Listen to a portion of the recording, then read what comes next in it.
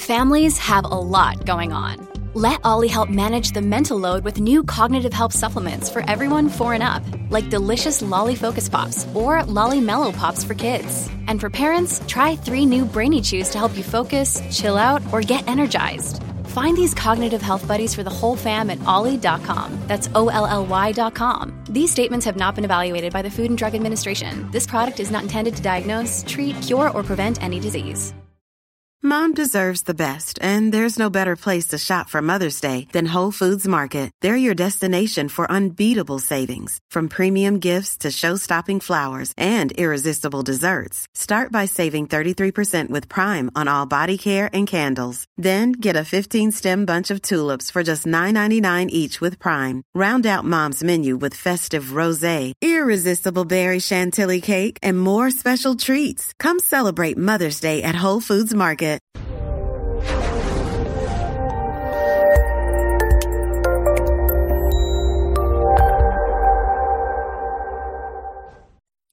This episode was pre-recorded as part of a live continuing education webinar. On-demand CEUs are still available for this presentation through All CEUs. Register at allceus.com/counselor toolbox. I'd like to welcome everybody to today's presentation on common co-occurring issues, exploring the interaction between mental health, physical health, and addiction.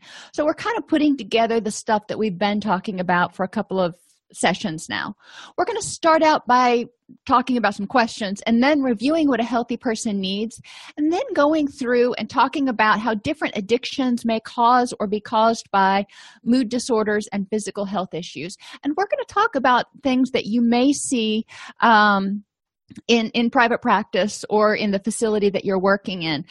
Just real quickly, for those of you who are here, how many people, if you would just type in the chat window, if you're a mental health counselor, type MH. If you are an addictions counselor, type SA or whatever. So just kind of so I know who I'm talking to. Okay, so mostly mental health. Okay, cool. So what we're really going to look at and is what you may see in a private practice or in a mental health setting, because these clients, a lot of clients that have substance abuse or addiction issues, and I use the term addiction because we're talking about behavioral addictions too, many times they don't meet the criteria for admission for substance abuse because they don't meet that threshold of a substance use disorder, tolerance, withdrawal, yada, yada. So substance abuse agencies can't get funding to provide the treatment. So they end up in a mental health facility or a mental health counselor's office, and they may be dealing with some of these addiction issues and wanting to address them, or they may not be, but those issues are out there and exist. So we want to know how they interact. So told you we're going to have a couple questions to think about, and I'm just asking you to ponder these for right now, and you can add throughout the class if you want, but we're going to talk about it more at the end. How can we and why is it important to address chronic illness and disabilities that result from or that cause mood disorders or addictions? So thinking about like HIV or hepatitis. Those are two of the big ones. Cirrhosis of the liver, chronic obstructive pulmonary disease from smoking. So these are things that can result from addiction. Why or how is it important for us as clinicians, mental health clinicians mainly, to think about addressing these? How can we address depression and or anxiety, kind of our mood disorder genre, and hopelessness that results from or causes depression and anxiety? So we know that thinking back to acceptance and commitment therapy, there's clean discomfort, which is what he calls your initial emotion. When you feel something, if you feel depressed, if you feel anxious, that's how you feel. And it's uncomfortable, but it's clean. It is what it is. And then he calls dirty discomfort the feelings that we have about those feelings. So we can get angry that we are depressed. We can get depressed that we're still depressed. And he calls that dirty discomfort because we're kind of layering on and piling in. Think about just kind of throwing somebody into a hole and piling more dirt on top of them. So we want to think about how can we address these issues that result from depression or anxiety, or sleeping, eating, or energy changes. So if you've got somebody who is dealing with a chronic illness, or something else has happened, or they've got some sort of an addiction and they are not eating well, not sleeping well, it could trigger depression or anxiety. So we're going to talk about that. How can we address sleeping, eating, and energy changes? Seems like we're getting repetitive. We're looking at how each one interfaces. How can we address these things that are caused by or cause mood disorders or addictions? Because we know when we look at the diagnostic criteria for depression, for example, sleeping, eating, and energy changes, primary in there. And how can we address guilt and regret, which may accompany addiction recovery, or the diagnosis of a disease as the result of addiction, such as lung cancer or HIV or cirrhosis of the liver. And people who have liver disorders, cirrhosis of the liver, and hepatitis are at a greater risk of liver cancer. So they can have some additional anxiety that are related to that. So they may look back and go, I wish I hadn't. Well, you have. So how can we help you deal with that and come to some level of acceptance? So my little editorialized soapbox, when we're talking about addictions, I mean, sometimes we don't want to think that they exist. We want to pretend that our clients are coming in, they're mental health clients, otherwise they're perfectly healthy, things are going great. Well, that may not be the case. A lot of people begin to use, and I mean, think about ourselves when we were in high school and college, or, even later. Some people use for recreation. They want to go out, have a few beers, do whatever. Cool. That's fine. Some people drink or use for relaxation. My son has a love of, we will use that word, video games. And he will get on his video games and will kind of get lost in it. And it helps him escape from, life as we know it for a little bit of time. Some people use because of peer pressure. It's everybody's doing it, or, you're at a football party or something and everybody's having a beer and somebody offers you one and you don't want to be rude. Things like that can happen. And some people begin to use straight up for self-medication. They're like, I feel crappy. I need something to help me feel better or numb the pain. So there's a lot of reasons people begin to use. So then you might say, well, why don't they just say no? Because evidently it's easy to say no. Well, it's not. Some people start to use because they're bored and they want something to bring some excitement, some euphoria to their life. And we're talking about everything from sex addiction, internet addiction, to cocaine use. I mean, we're running the gamut here. They may lack the awareness of the dangers or how quickly you can become addicted. I know when I was working in the facility in Florida, there was this sort of knowledge, if you will, and knowledge is not really the right word, rule, I guess, that with crack cocaine, for some people, it was a one-hit wonder. You did it once and you were hooked. And there are several drugs that can be really highly addicting really quickly, especially if they're taken either through injection or inhalation. But we've talked before about the fact that our bodies can start developing tolerance to opiates within 3 to 5 days. So, a lot of people don't realize when they go in and their doctor writes them a script for 2 weeks of opiates and they take it as prescribed, that they're actually becoming somewhat addicted to those opiates if they take the whole prescription. So they may not understand that. Some people don't say no because they have low self-esteem. So they're looking for comfort to help them relax, to help them loosen up so they can be more fun at the party, or to peer pressure. Somebody tells them, why don't you use, or why don't you come out and go drinking with us, or whatever the case may be. So to fit in, they may try to use in order to fit in, to feel part of a crowd. And part of it can also be, with that peer pressure, just generally the culture promoting this kind of behavior, going, it's okay. I think I've shared with you before at the beginning of some of the original Beverly Hillbillies episodes, they still advertise Winston cigarettes like they are the greatest thing and cool people have them and that's the thing to do. So if that message gets out, people may start believing it and not do their research, so to speak, on what the true problems or risks may be. And then again, self-medication. Some people may be struggling just to get by from day to day, and this helps them survive the best they can with the tools they have until we give them some new tools. So just saying, and I grew up during the era of Nancy Reagan, and God love her, she was trying to help. And for a certain small percentage, she probably did. But for a larger percentage, just saying no is not that easy. We need to give people the tools so they can say no, so they aren't relying on these drugs for some reason. Because when people start using for recreation and relaxation, some people may not have a big issue with it. Other people, it may start throwing their neurotransmitters kind of out of whack, depending on how much, how often they use, what combinations, if they're on any medication. So people may inadvertently start messing with their neurotransmitters and creating, and we'll talk about this, creating the depression or anxiety that they end up trying to self-medicate. So that is my soapbox for it is not that easy to just say no. We as a culture, not just as clinicians, have some work to do. So what do we need to do? In order to help people be able to just say no, they need to have access to healthy nutrition and knowledge of what that means. My son, and it's still like drawing fingernails down a blackboard to me this week, told his sister that, he didn't understand why she was so concerned with nutrition. He's a guy. He doesn't need to pay attention to nutrition. It's just whatever. And I was just like, oh my gosh, everything I've said has fallen on deaf ears, but okay.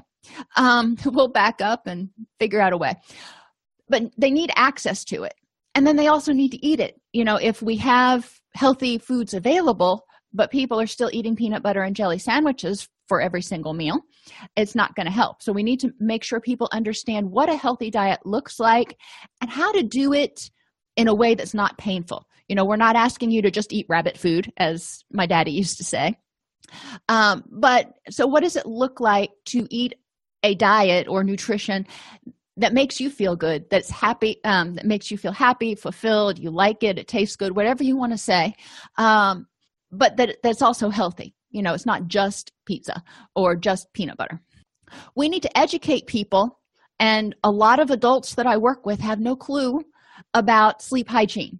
They know they're supposed to try to go to sleep, but they don't know anything about turning on blue light filters, so the blue lights are not keeping them up. So we need to do some education here, ideally in elementary schools, but if we can get it out to the community so they can pass it on to their little minions, we'll be on a good path. Pain control.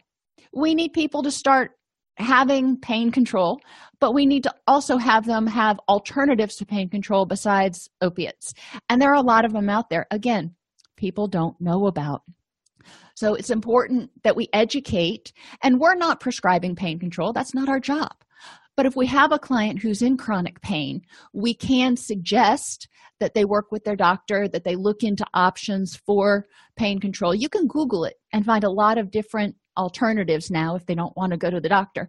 But, there are a lot of different things, from acupressure to TENS units to things that are non-pharmacological that can help people manage their pain so they can sleep, which will help them rest and rebalance, deal with fatigue, and be able to deal with life kind of on life's terms because they won't be in this constant state of stress.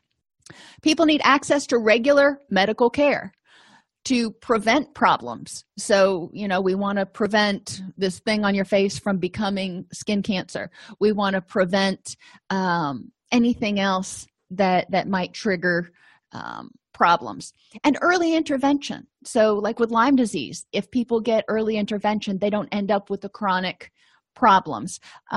With HIV, the earlier the intervention, the better. Same thing with hepatitis, the list goes on. So we want to make sure that if people have some sort of issue that's disrupting their ability to get enough sleep, process nutrition, go to work, do any of these things, that they have access to some method, whatever method they need to address it. So sometimes it's medical, sometimes it's mental health, sometimes it's social services. They need safe housing. So we're on to social services now.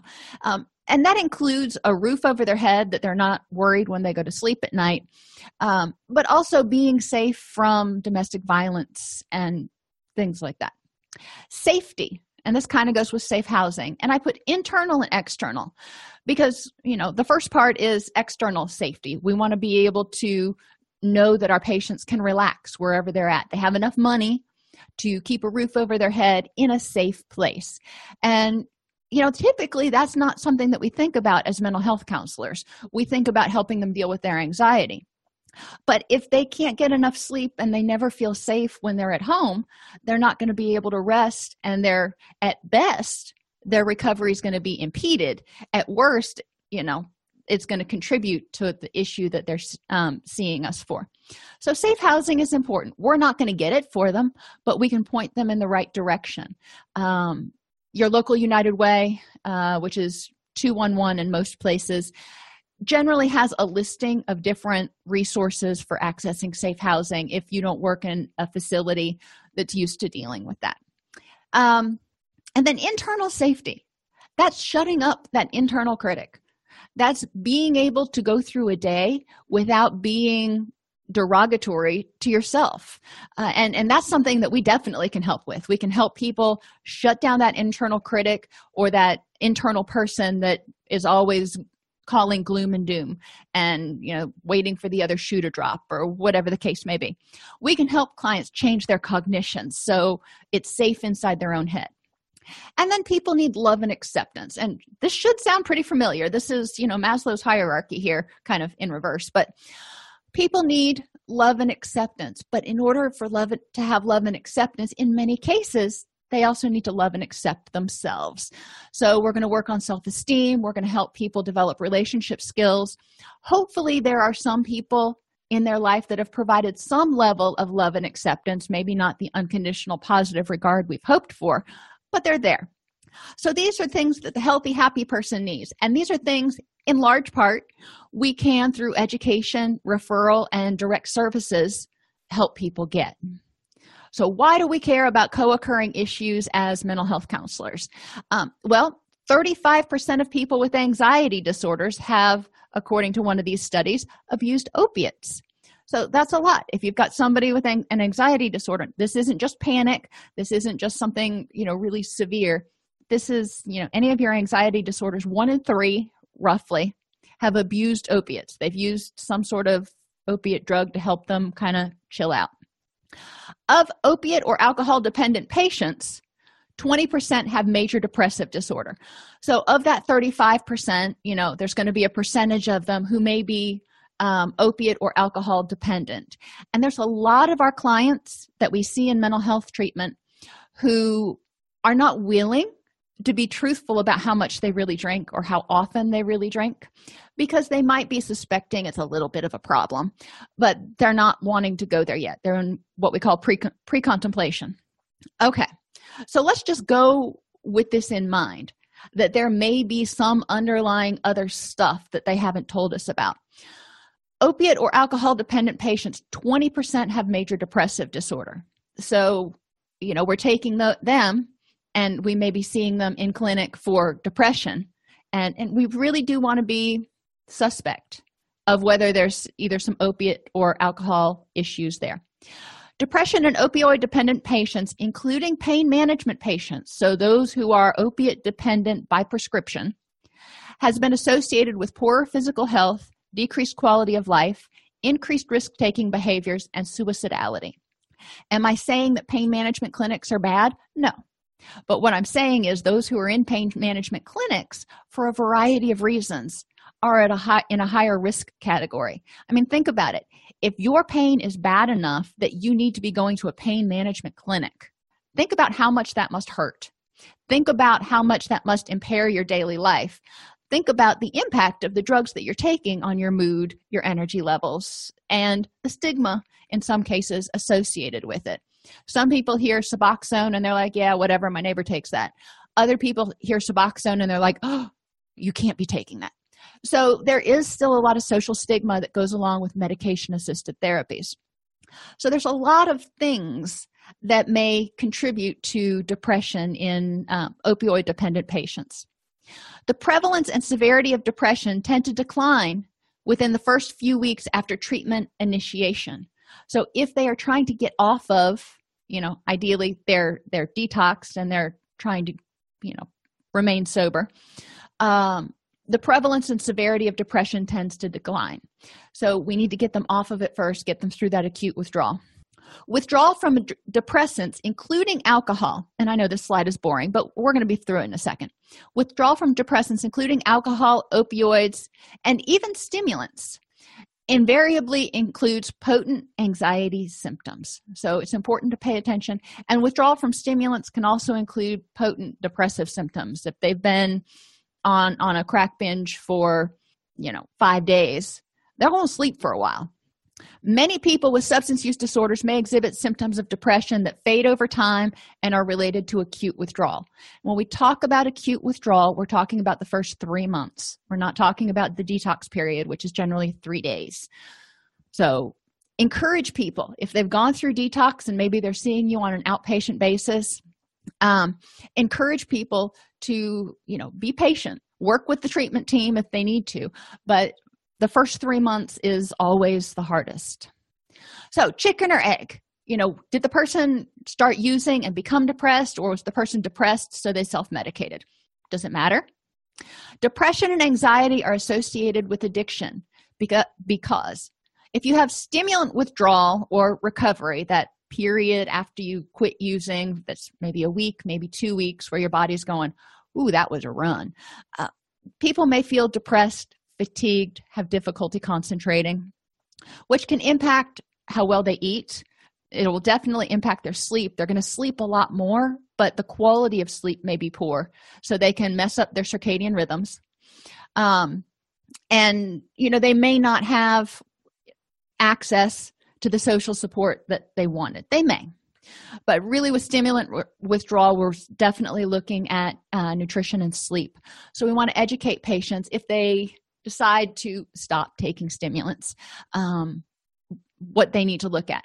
Stimulant use can also be associated with depression and anxiety because many people, not the majority, but a lot of people out there will self-medicate depression with stimulants, from anything from caffeine, which maybe like mild dysthymia, but if you abuse enough caffeine, it starts getting into your system, you become dependent on it.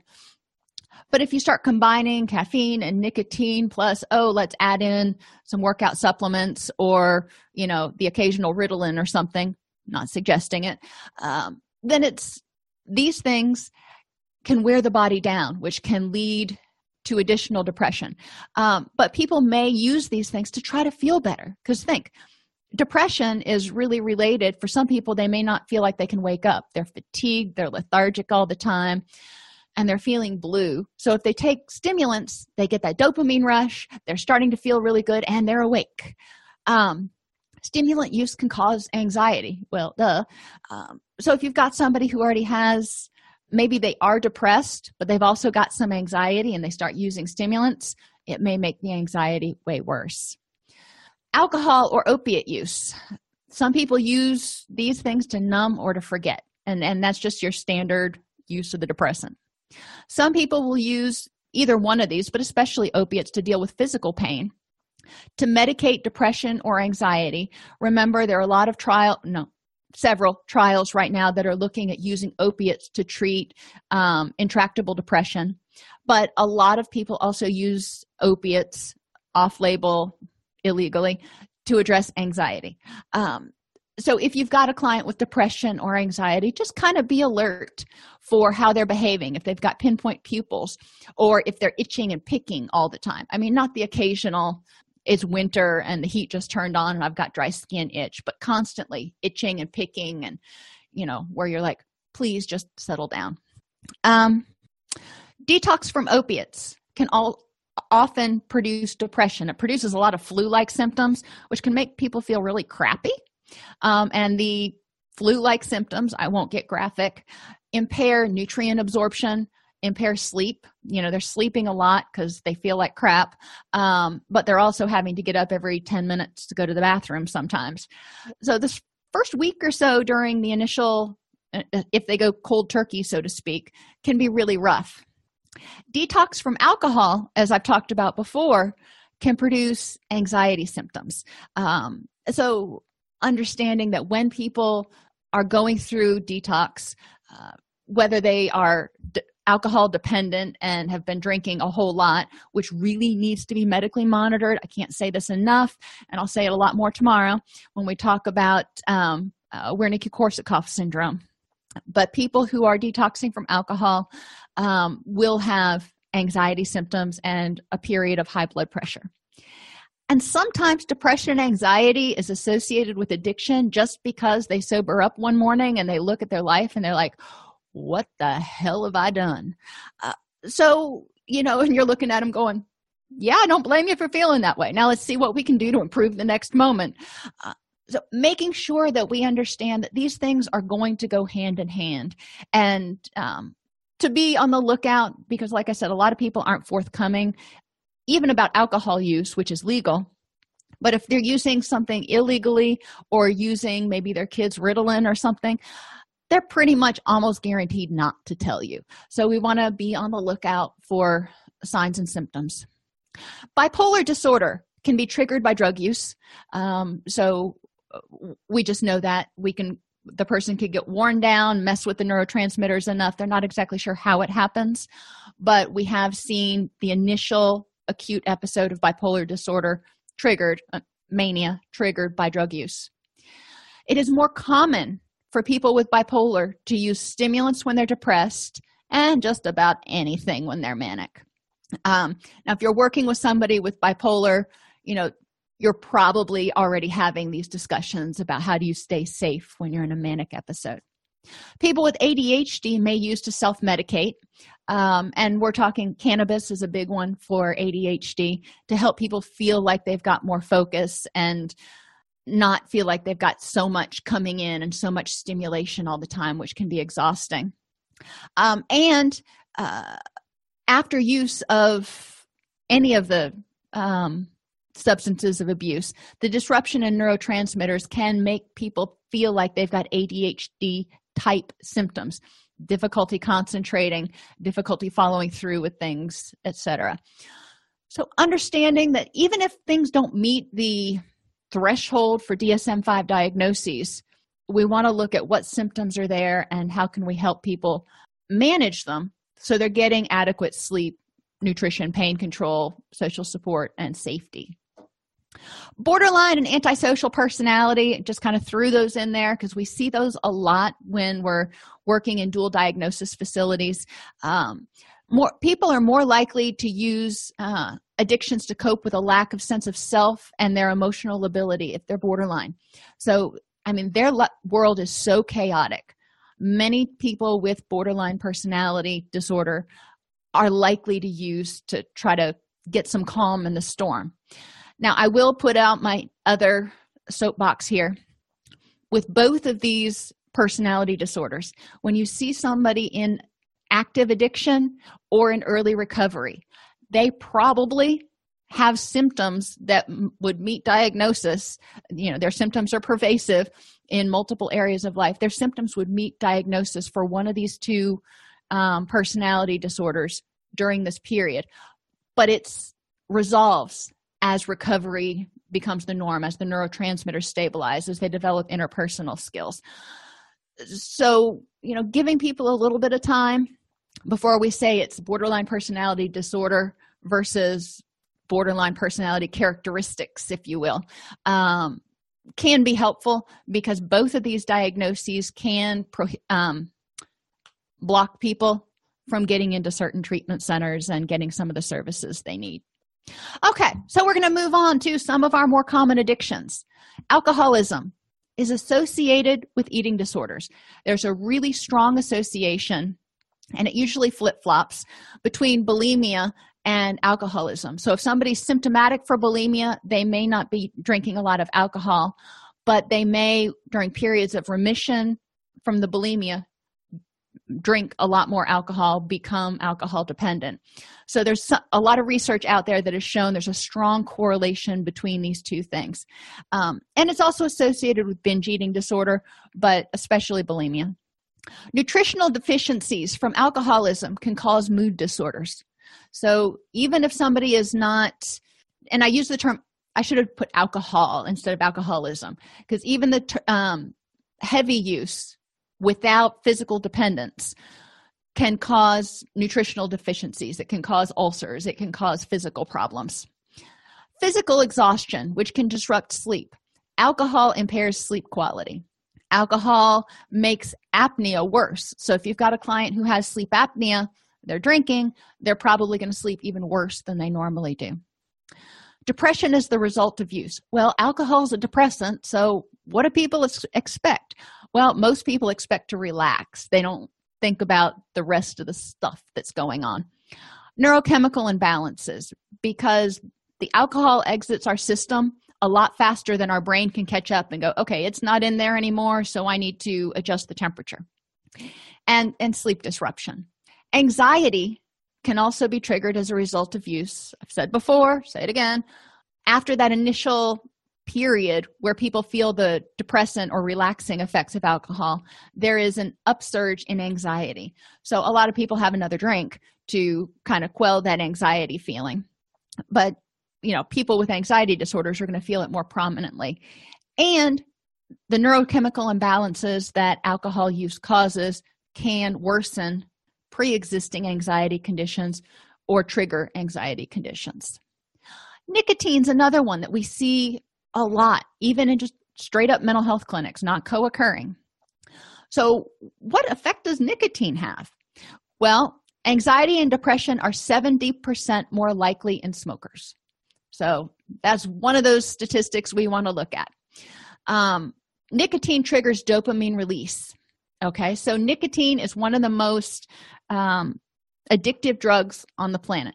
And you're thinking, I thought that was opiates.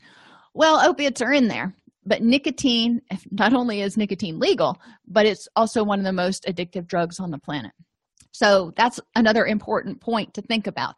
People are using, they're triggering dopamine release. Their brain gets used to being flooded with dopamine, so the receptors on the other end start sensitizing. So we're creating an artificial environment, basically, when people are smoking. Blood vessel changes. When people smoke, it causes blood vessel changes that can cause high blood pressure as well as depression and fatigue and confusion. The blood vessels narrow and get stiffer, so the oxygenated blood has a harder time getting to where it needs to be. So people start feeling blah. And that can cause them to think that they're starting to feel depressed. It can also cause loss of energy. People with severe and persistent mental illnesses are 2 to 3 times more likely than the general population to use nicotine. So that's just an interesting little fact to have out there if you work with people with SPMI. And people with ADHD may smoke because it increases their concentration and attention for about 5 minutes, literally for about 5 minutes. But during that 5 minutes, they're like, oh my gosh, it's a relief. I can actually focus for half a second. So we want to look at what else is going on, whether the person has adult ADHD, for example. Physical health. Nicotine is linked with COPD and emphysema and lung cancer. So, all kinds of lung and cardiopulmonary stuff. Well, when that happens, we have less oxygenated blood efficiently getting through the system. We're going to have increased fatigue, increased confusion, some grief that may go along with that, especially if people are starting to have to carry an oxygen tank around with them or something. We may have to help them deal with disability acceptance and depression.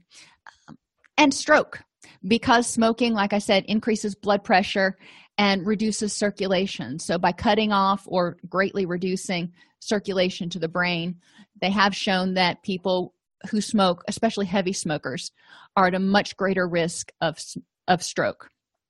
And addiction.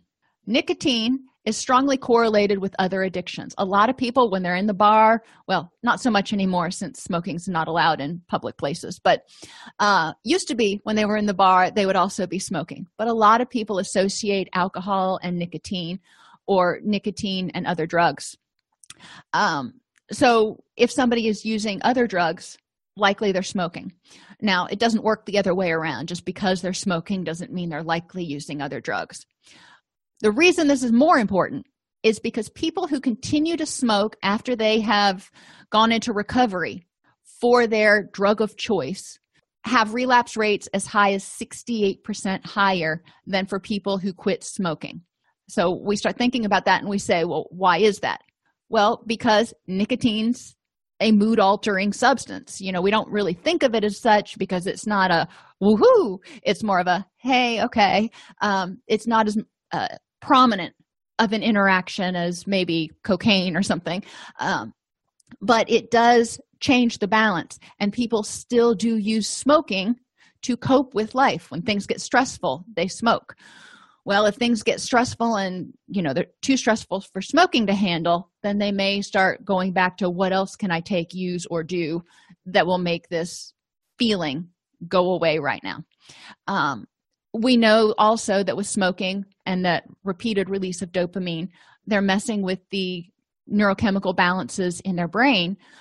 So it makes sense that eventually, just like tolerance to other drugs happens, it may not be enough at a certain point, and they may fall back into other habits.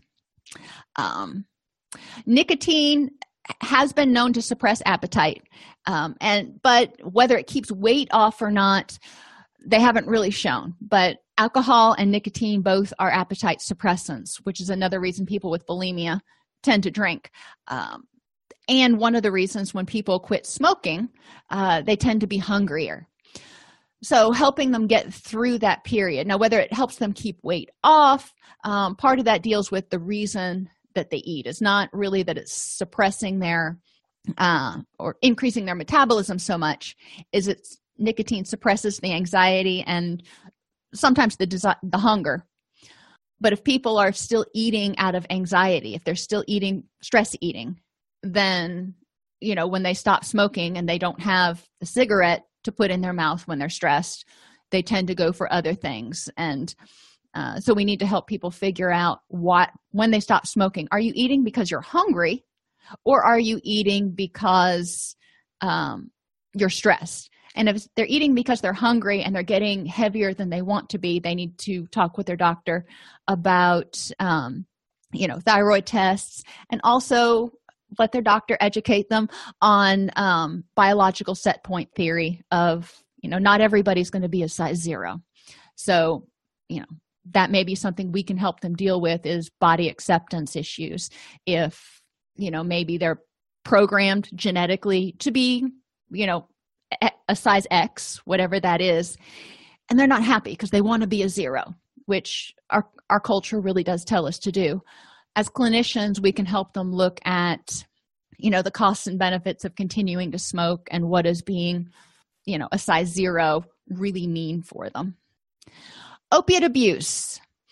There's a lot of physical stuff, and we're just going to run through it real quick because you're not as concerned with it. The physical stuff the doctors are going to see, but we need to be aware of from a clinical point because it can keep people from getting their basic needs met.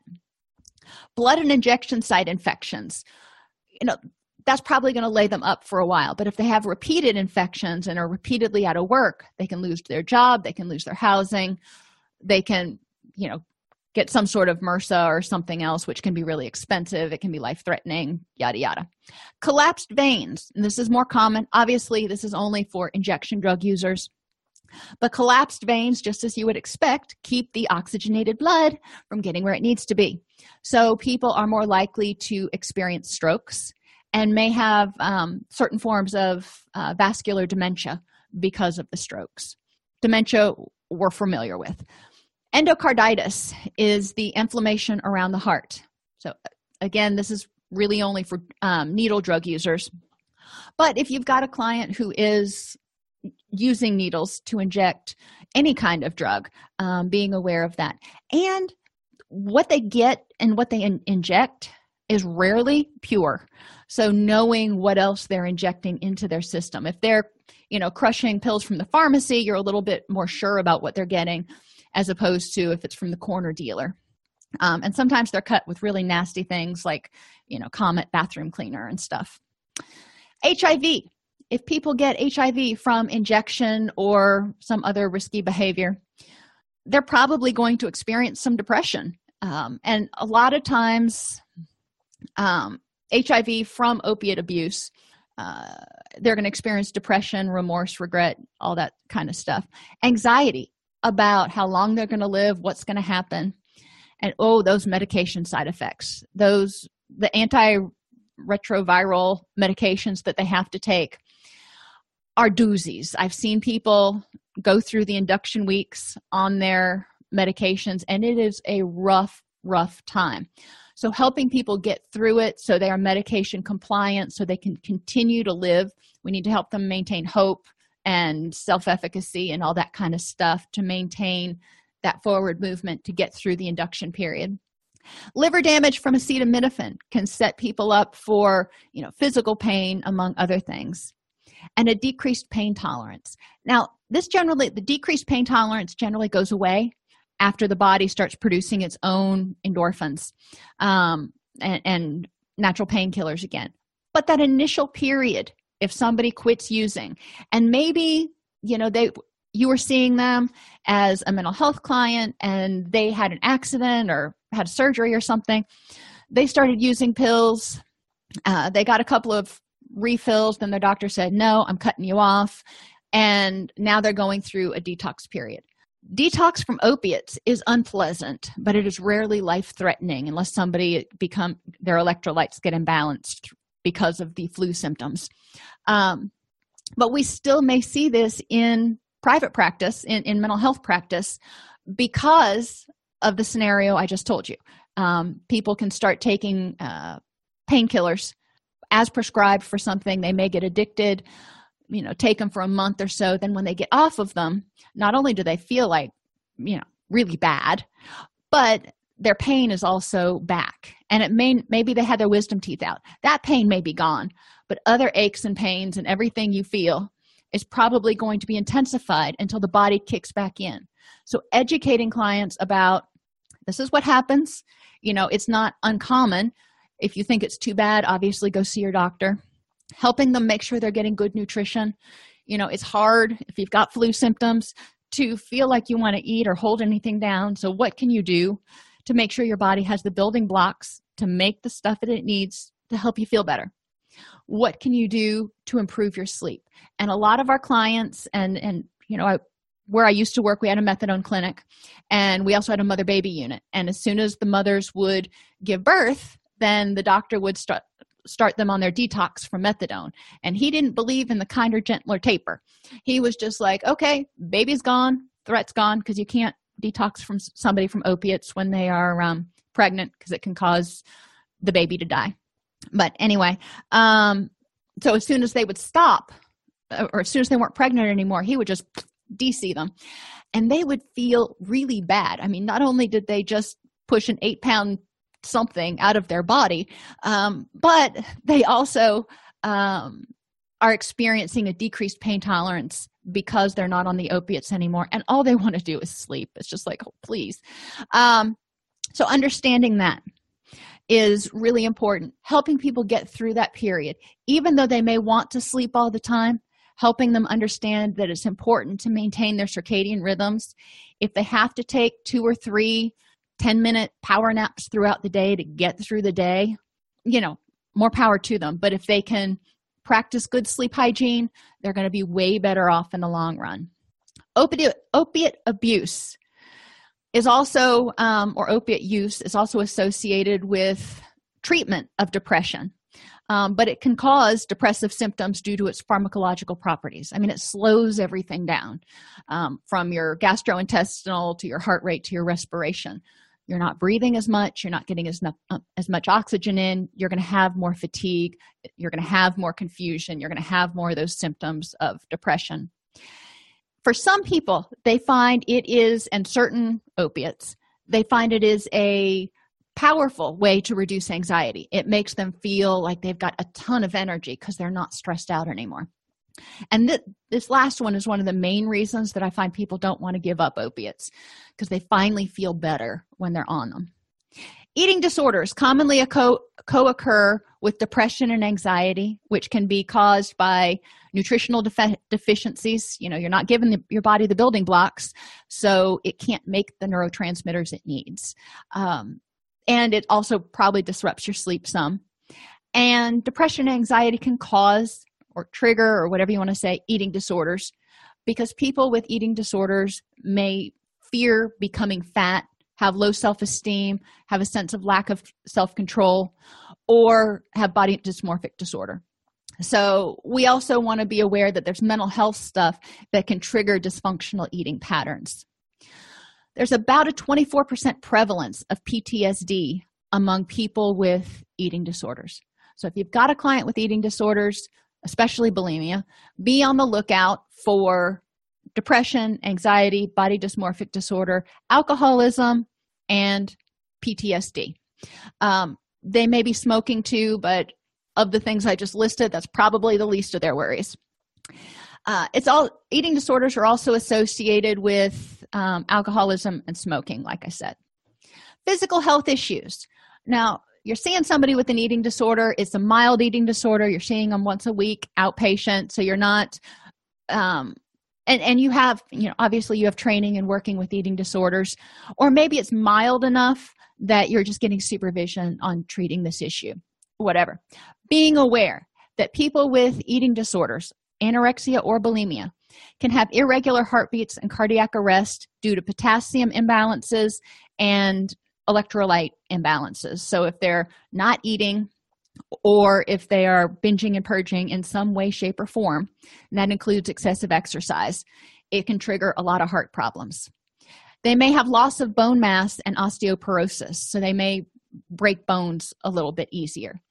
Going back up to the heartbeat, not to belabor the point, but again, heart problems mean lack of available oxygen, mean confusion, fatigue, potential difficulty sleeping, depressive symptoms. And cardiac arrest in and of itself is bad. Kidney damage from diuretic abuse and low potassium can also potentially damage the adrenals, which are on the kidneys. And so it's important to be aware of what people are using. A lot of people with eating disorders are going to creatively use stimulants to suppress their appetite. Think about any of your diet drugs, your phentermine, I think is one of them. The ones they give to help people actually lose weight. They're stimulants. They're intense stimulants.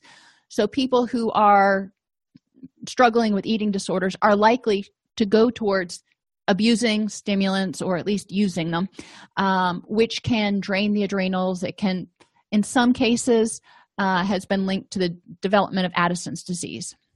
Liver damage from not eating or binging and purging, causing toxin buildup and possibly pain. We can help people deal with it as much as we can. Anemia, which can cause symptoms of depression in and of itself. So goes back to that nutrition, making sure they're getting enough. Infertility, which in and of itself can be devastating for young women if they can't have children anymore or can't have children ever. That may be a grief issue that we need to help them deal with. Cathartic colon, and this is an important one to be aware of because you don't have to have somebody who uses laxatives all the time, but people who regularly use or abuse laxatives can become dependent on them.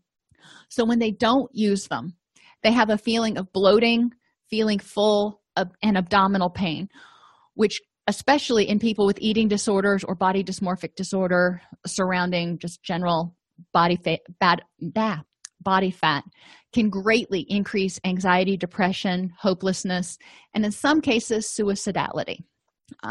So again, educating people is the first step to help them understand what's going on and how dangerous laxatives can be. But also, if somebody is trying to cut back on their use of laxatives or just recently stopped using laxatives, just like when people stop using opiates, it takes the body a while to get back online. But for most people, it eventually does. People with eating disorders also have chronic ulcers, which are painful, can keep you up at night with gastric reflux, and pancreatitis, which can flare up at a moment's notice is extraordinarily painful and can cause people to lose time from school or work, social activities, feel really bad about themselves. And pancreatitis also causes a lot of bloating, which in eating disorders is a huge trigger for anxiety and depression. Pathological gambling is associated with stimulant abuse, especially cocaine, methamphetamine, and Ritalin to stay focused. Disrupted sleep and rebound depression. When they quit taking that stuff, they wake up and they're like, oh, wow, what did I just do? Alcoholism is also associated with pathological gambling. Some people drink to calm their nerves. Some people drink because it's the culture. If you go to any of the casinos, they're handing out drinks. They're trying to get you drunk, so you keep gambling more. And there's, as we spoke about earlier, rebound depression or anxiety. Smoking may help people increase their focus or make them think they can increase their focus. Since you can't smoke in public places, this is more of an issue if you have somebody who does a lot of online gambling, or they gamble at their friend's house or somebody's house where there's poker games and stuff. Smoking has some anti-anxiety properties and may be part of the culture. I know when my daddy used to have his poker games, everybody would smoke cigars. And even the one woman who went there would be smoking a cigar with everybody else. And it was just the culture of being there. So there are a lot of different reasons that people may use substances in addition to gambling. Mental health issues from gambling, anxiety from the stimulant use, or from the tension and release of, am I going to, I'm down $20,000. Am I going to make it back? ADHD is also strongly associated with pathological gambling. Bipolar disorder, especially during manic phases, is associated with pathological gambling. Generally, you see them co-occurring. It's not like gambling causes it. You will see them co-occur. Depression can occur due to losses. And gambling can start because somebody's depressed because of their financial situation, and they're trying to figure out a way to, borrow from Peter to pay Paul and get ahead. You also see pathological gambling more strongly associated with people who have obsessive compulsive disorder. If you've got clients with these diagnoses, just kind of, be attentive to the fact that they are more likely to engage in pathological gambling, or if they start gambling, it's more likely to become a problem than for people who don't have these issues. Internet addiction, which is actually diagnosable, so I'm not just making something up, depending on your resource, affects 8.2% to 38% of the general population. Now, obviously, we were looking at like games versus games plus Facebook plus shopping or something. So depending on the study you looked at, their parameters were a little bit different. But either way, up to 38% of the population has sacrificed significant personal recreational activities in order to engage in some sort of internet behavior.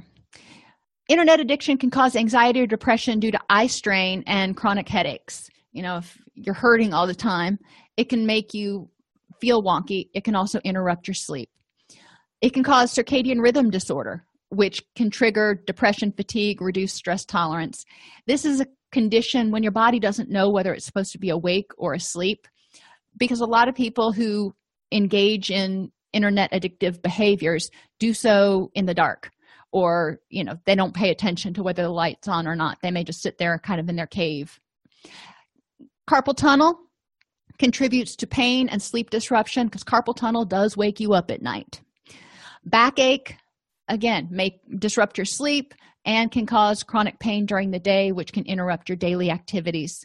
Poor nutrition. I know a lot of gamers that will sit there for an entire weekend and not get up to go eat. So if it's not brought to them, they don't eat. They'll even wear adult diapers so they don't have to get up to go to the bathroom. Reduced immunity due to exhaustion from not sleeping, and job or relationship problems. I know of several people whose marriages ended over World of Warcraft. So internet addiction is a real thing, and it's something that we need to be cognizant of because it does cause a lot of problems in a lot of relationships, and it may be one of many problems, but it's something to look at.